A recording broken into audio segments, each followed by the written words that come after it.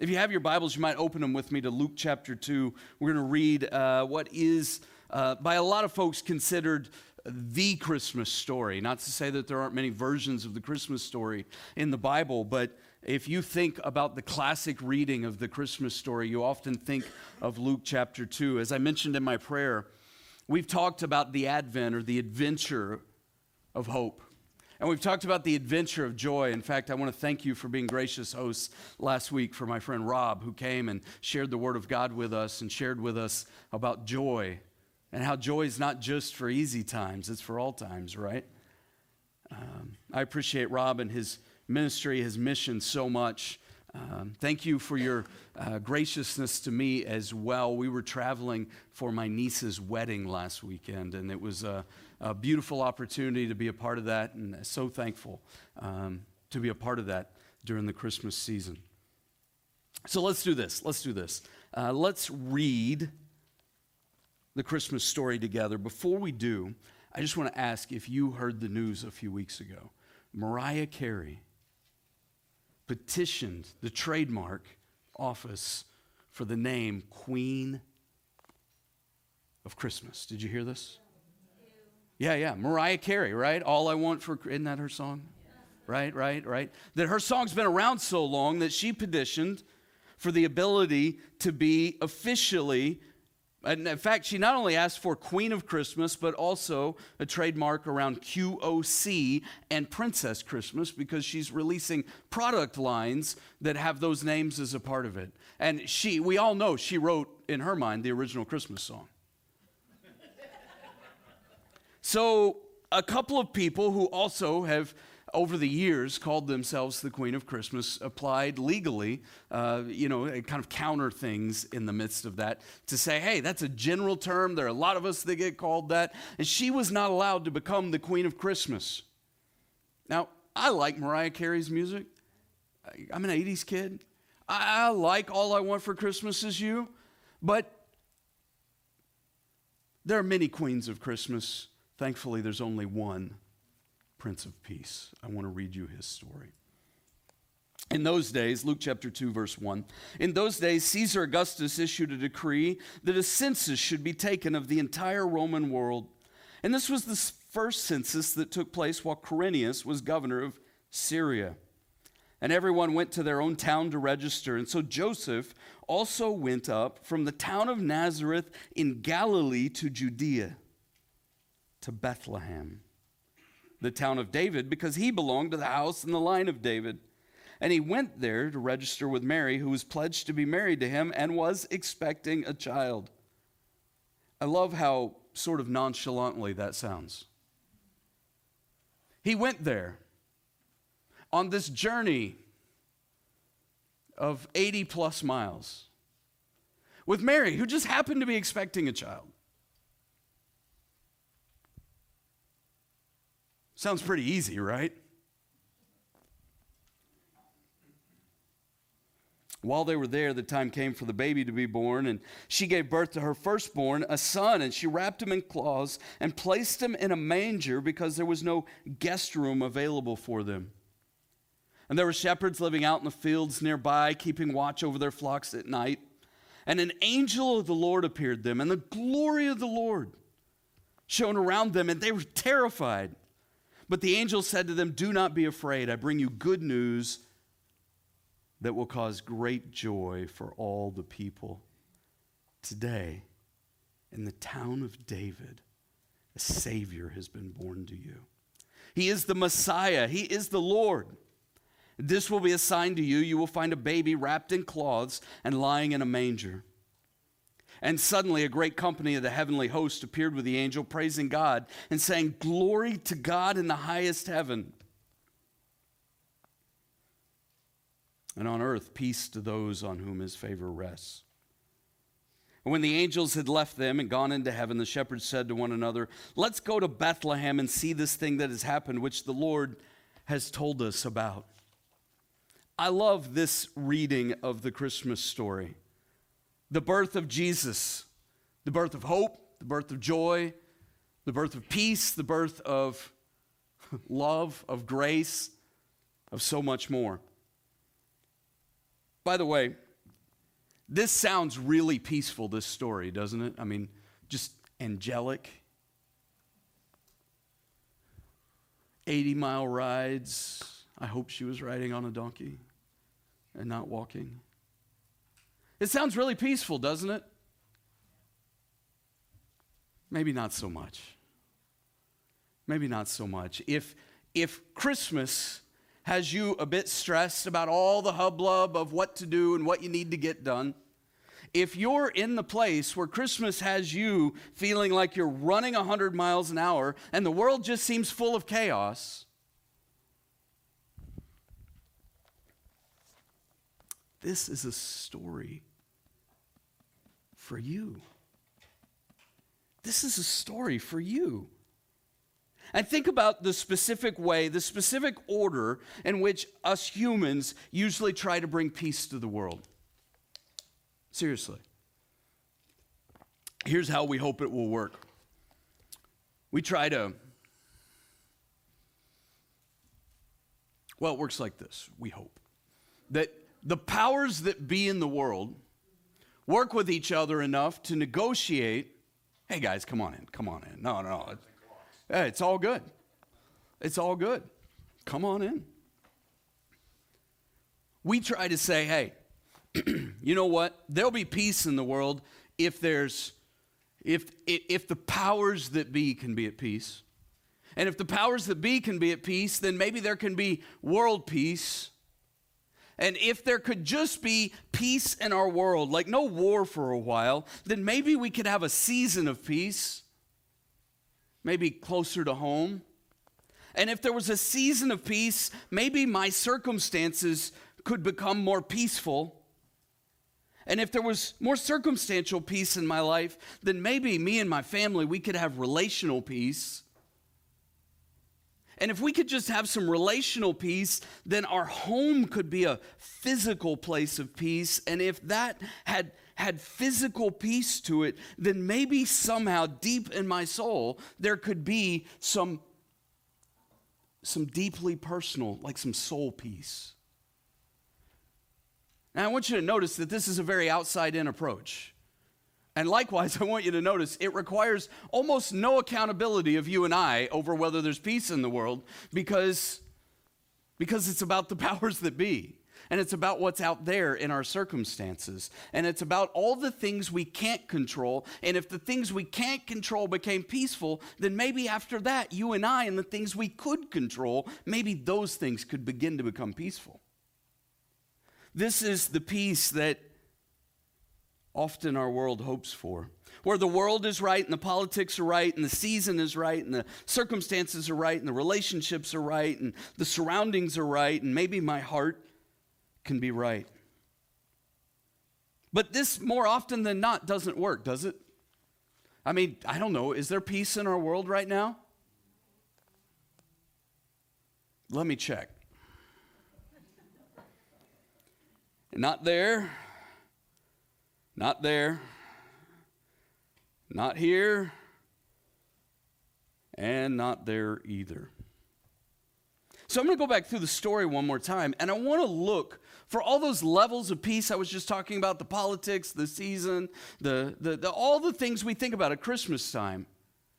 And I want you to see where peace really was in the Christmas story.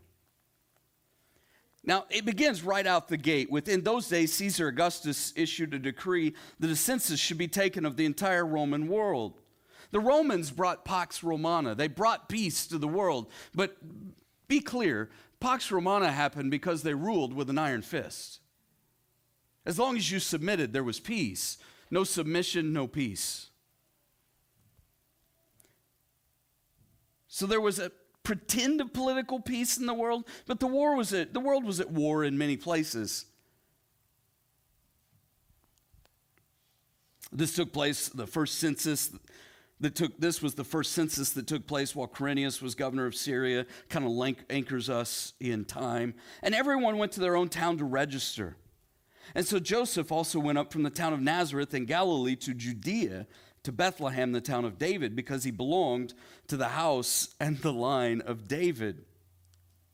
So now there's suddenly the need to go back home. And go back home in this case meant an 80-plus mile journey while Mary's very expecting of a baby. I don't get to really speak to this part because I'm a man. But ladies, has it ever been your dream? Like you've looked forward to since you were a baby? To one day have your own child, and on the verge of that moment, be told by the powers that be that you shall journey 80 plus miles on foot, or donkey, or whatever animal they took. Like, how many of you ladies would come up and give testimony right here with a microphone this morning and say, when I was a kid, I dreamed of the day that while that pregnant, I could take that kind of journey? I didn't. Yeah, yeah, right? Verse 5, we went there to register with Mary, who was pledged to be married to him and was expecting a child. So there's not really political peace. There's not really world peace. Everyone had to go their own hometown while she's this pregnant. They didn't have peace in the season. It says she was pledged to be married and was expecting a child. Now today, that's more common. But back then, that was not common. And you should instantly feel some of the tension that existed between her and Joseph, between her and her parents. Like, this was not their plan for her life. And we all know the story, right? We know the background. We know that an angel showed up and said, this is from God, and the power of the Most High will overshadow you. And we know that, but do you think they totally understood all this? So there's not really relational peace. And while they were there, the time came for the baby to be born. And I'm hearing in my head like, not now. Not now. This was not the plan. And she gave birth to her firstborn, a son. And she wrapped him in cloths and placed him in a manger because there was, you guys know the story? No room. No room in the place to stay, no room in the inn, no room in the motel, whatever. You know, they didn't have Motel 6. The Holiday Inn was out of places to stay. This does not sound very peaceful to me, if I'm quite honest. She didn't have physical peace.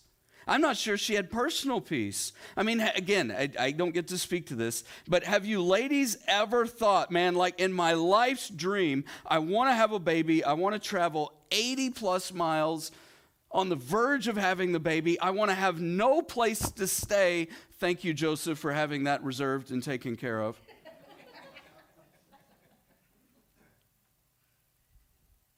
And what I really need when I give birth is some lambs and some goats and some donkeys.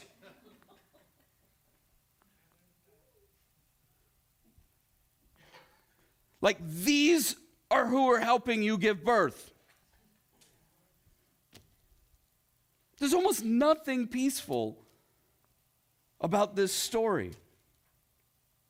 And so a lot of us in the world look at our world much the same way. And when we read the news the way we read this story, we tend to conclude that there's just no peace.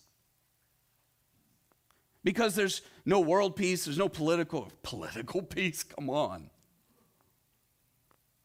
There's no seasonal peace, the world is full of chaos, perhaps now as much as ever.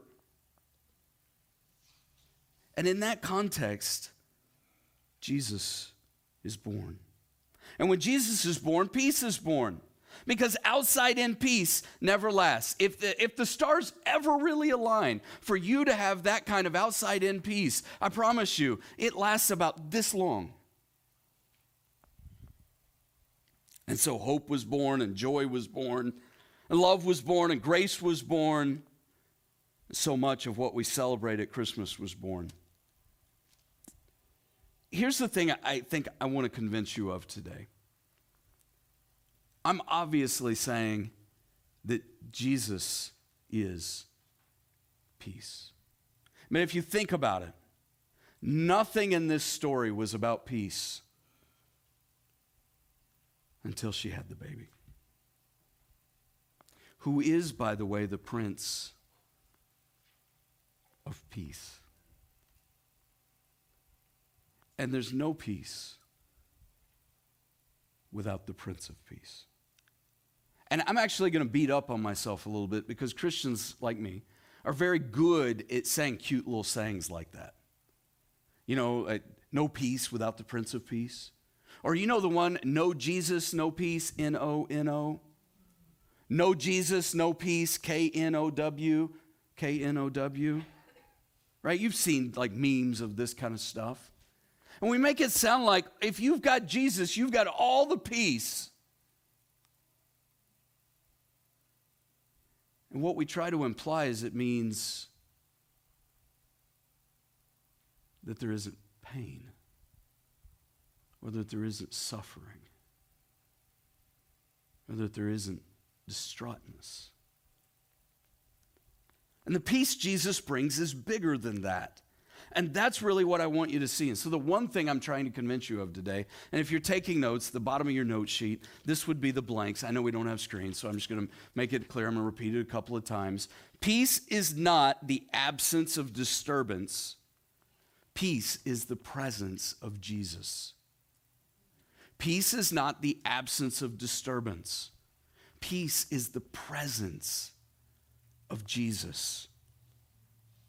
In the Greco-Roman world, they had a vision of peace that came from, really, from war.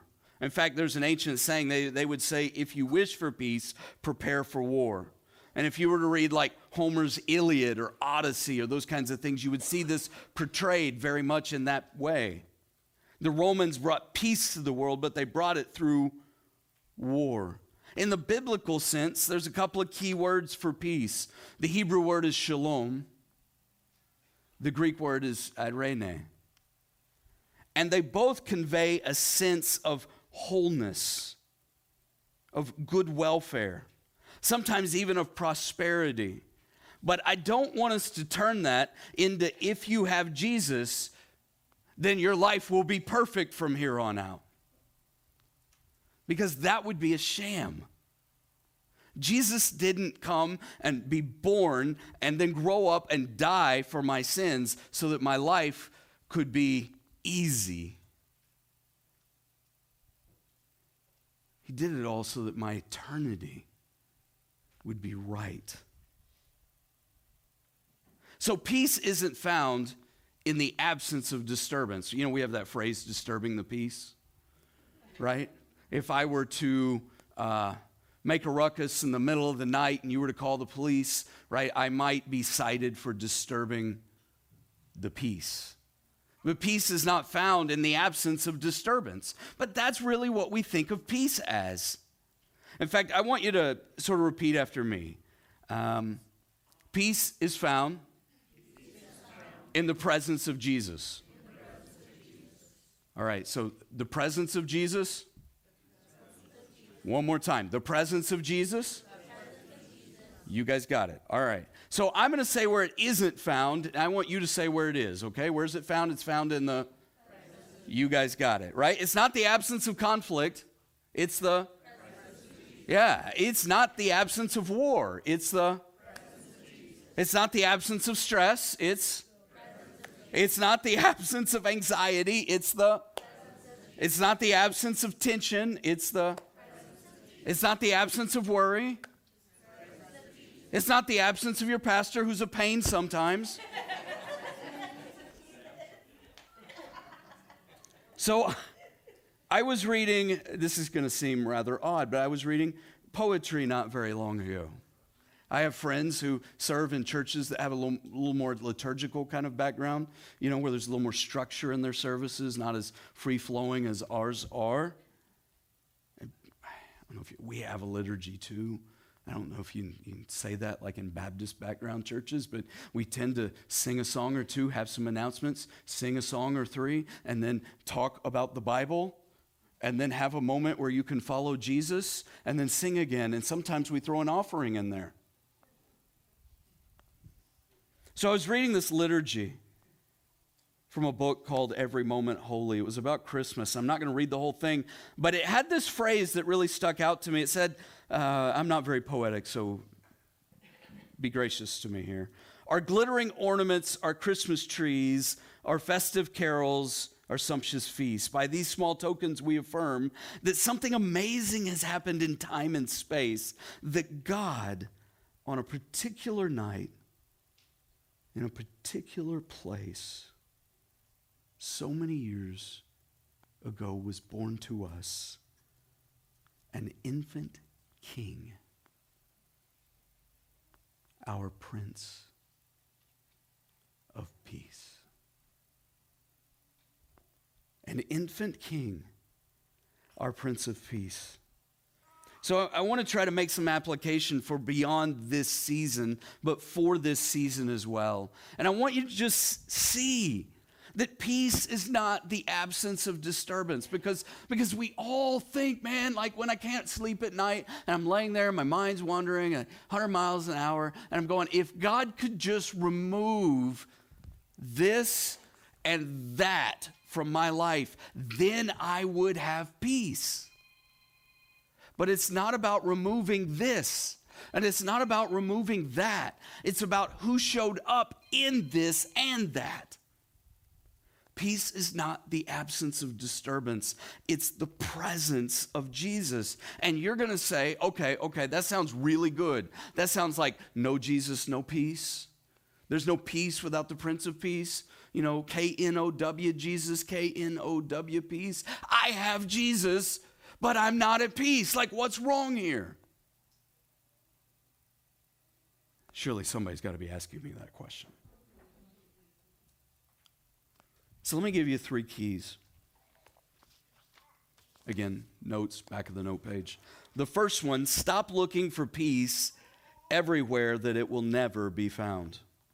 Stop looking for peace everywhere that it will never be found. We look for peace. Like, if I could just get my wife or my husband, I don't have a husband, but if I could get my spouse to do X and Y and Z, then there could be peace. If I could get my kids to do X and Y and Z, then there could be peace. I was doing premarital counseling not very long ago for someone, and they were talking about Christmas traditions, and the groom-to-be said, our family tradition on our side is that the kids are up by like 4 or 5, and they make coffee and warm little like danishes or something that were prepped beforehand, and like we're opening gifts by 6. That's what she said.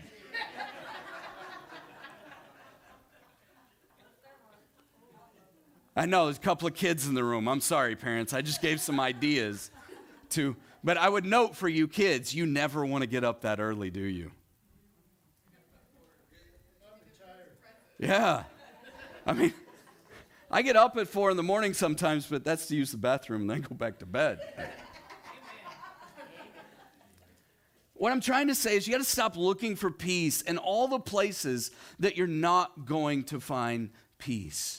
I'm not saying your family can't have peace. I am saying that if your family has to be perfect for you to have peace, then you've put peace off until eternity.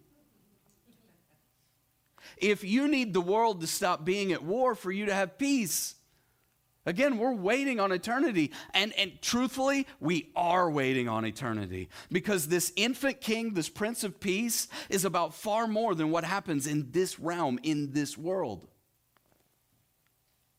Number two, because Jesus is here, peace is here. Literally, present in him. I would remind you again, Isaiah chapter 9, verse 6. I love this verse at Christmas time. You know it, right? For to us a child is born, to us a son is given.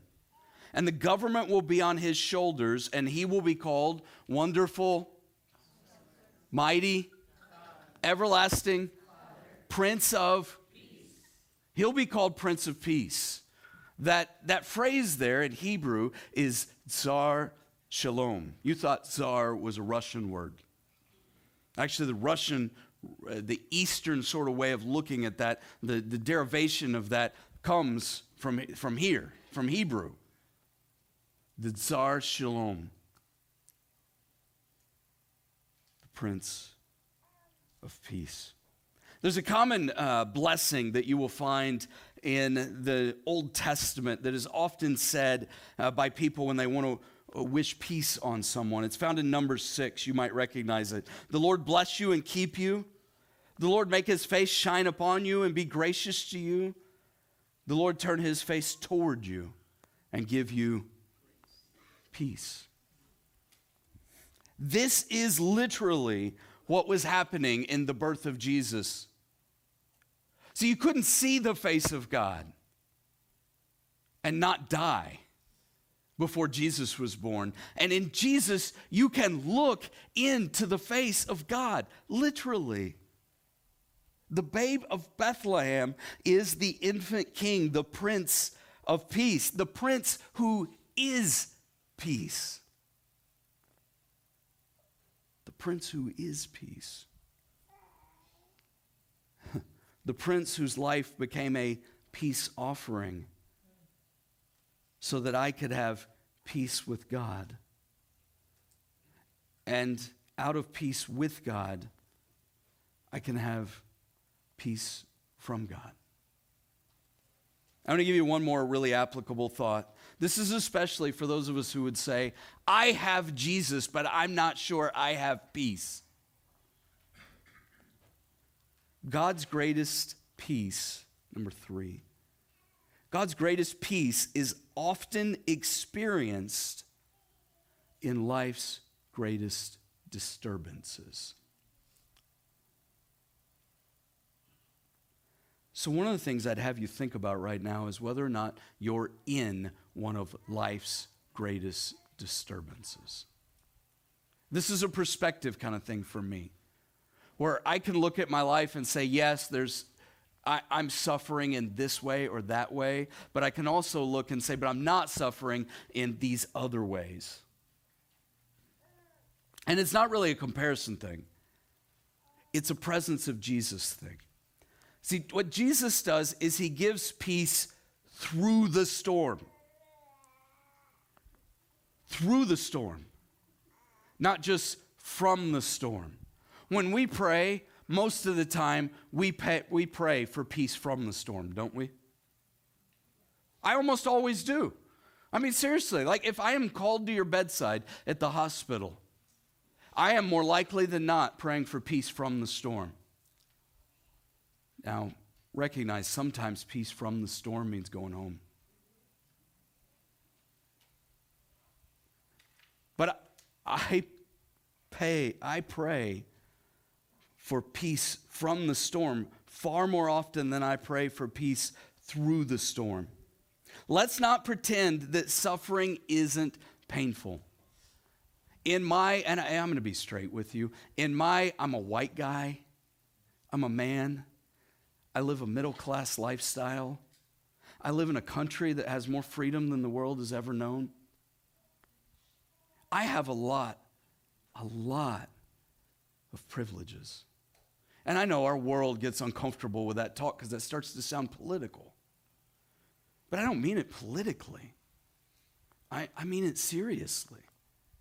Like there are a lot of things that have been showered on my life that have nothing to do with me.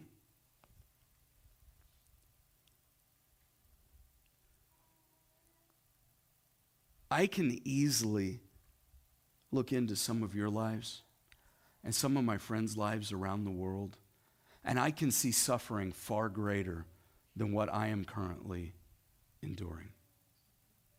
And I don't want to pretend and saying, yeah, Jesus is the Prince of Peace, sort of flippantly, like, oh, but that means that like your suffering isn't real and it doesn't hurt. Suffering is real in this world. It is painful. God's peace means knowing that suffering doesn't get the final word. Let's say that again. God's peace means knowing that suffering does not get the final word. Jesus does. That God's grip on me is certain. And the peace of knowing that this world and the suffering in this world is not all there is. That peace in Jesus is real. Somebody said to me this morning, they had a medical incident, right? Taken to the ER, all of that. And this person said to me, but you know what? I had peace. You know why? Because I knew however it was going to turn out, Jesus had me, basically. That doesn't mean that pain doesn't hurt. It does mean that the peace Jesus gives is eternal. Not just internal. Eternal, not just internal. And I would bet you every dollar I'm worth that from eternity's perspective, eternal peace beats internal peace. Every time. Babe of Bethlehem is the Prince who is peace. Peace is not the absence of disturbance. Peace is the presence of Jesus. Knowing that what Jesus has bought is good for eternity. Can I pray that for your life? I don't want to just pray it for you. I want to pray it with you. We always end our services with two prayers, and we often sing a song afterwards. But I want to pray two prayers of peace with us today. The first is a prayer of salvation. And if you need Jesus today, here's what you need to know. He paved the way, like he paid the price, right? That he was born, this cute little baby that was born after this 80-plus mile journey in this very non-peaceful set of circumstances, grows up and took this same journey to the area of Bethlehem, which is near Jerusalem, took this same journey many times in his life. And when he was a kid, they went every year for the Passover to Jerusalem. And in the final long hike of his life, for lack of a better way of saying it, he put his face towards Jerusalem where he would be crucified, buried, and rise again on the third day. And he knew that's what it would take for eternal peace. And if you need him today, he offers himself as a gift to you. The gift of Christmas, the Prince of Peace and Infant King. Maybe you'd want to follow him right now. You'd pray with me just like this. Dear Jesus, thank you for loving me. Thank you for dying for me. I put my faith in you, Jesus. I believe that you died for my sins, that you were buried, and that you're alive today. And so I pray that you would bring your presence and your peace, eternal peace, to my life. In Jesus' name. Amen. If that's you and you prayed to follow Jesus for the first time, I would love, love, love to know that. You can let me know on a communication card. You can tell me after service. You can email me. I'm Brian, B-R-I-A-N, at harvestchurcheugene.com. Online, you can fill out a digital communication card. But, man, please just let us know. We would love to celebrate that with you. Many of you prayed a prayer similar to that some time ago. And today, you appreciate the reminder of Jesus' eternal peace. And so maybe you'd pray this prayer of application with me. I hope everyone will. Dear Jesus, thank you that you have real peace. Please give me eternal peace. Thank you that you give me yourself, that you are peace. Jesus, forgive me for trying to solve my lack of peace from the outside in. Show me how to lean into you and your presence through all my circumstances. Give me wisdom to lean into you between now and Christmas.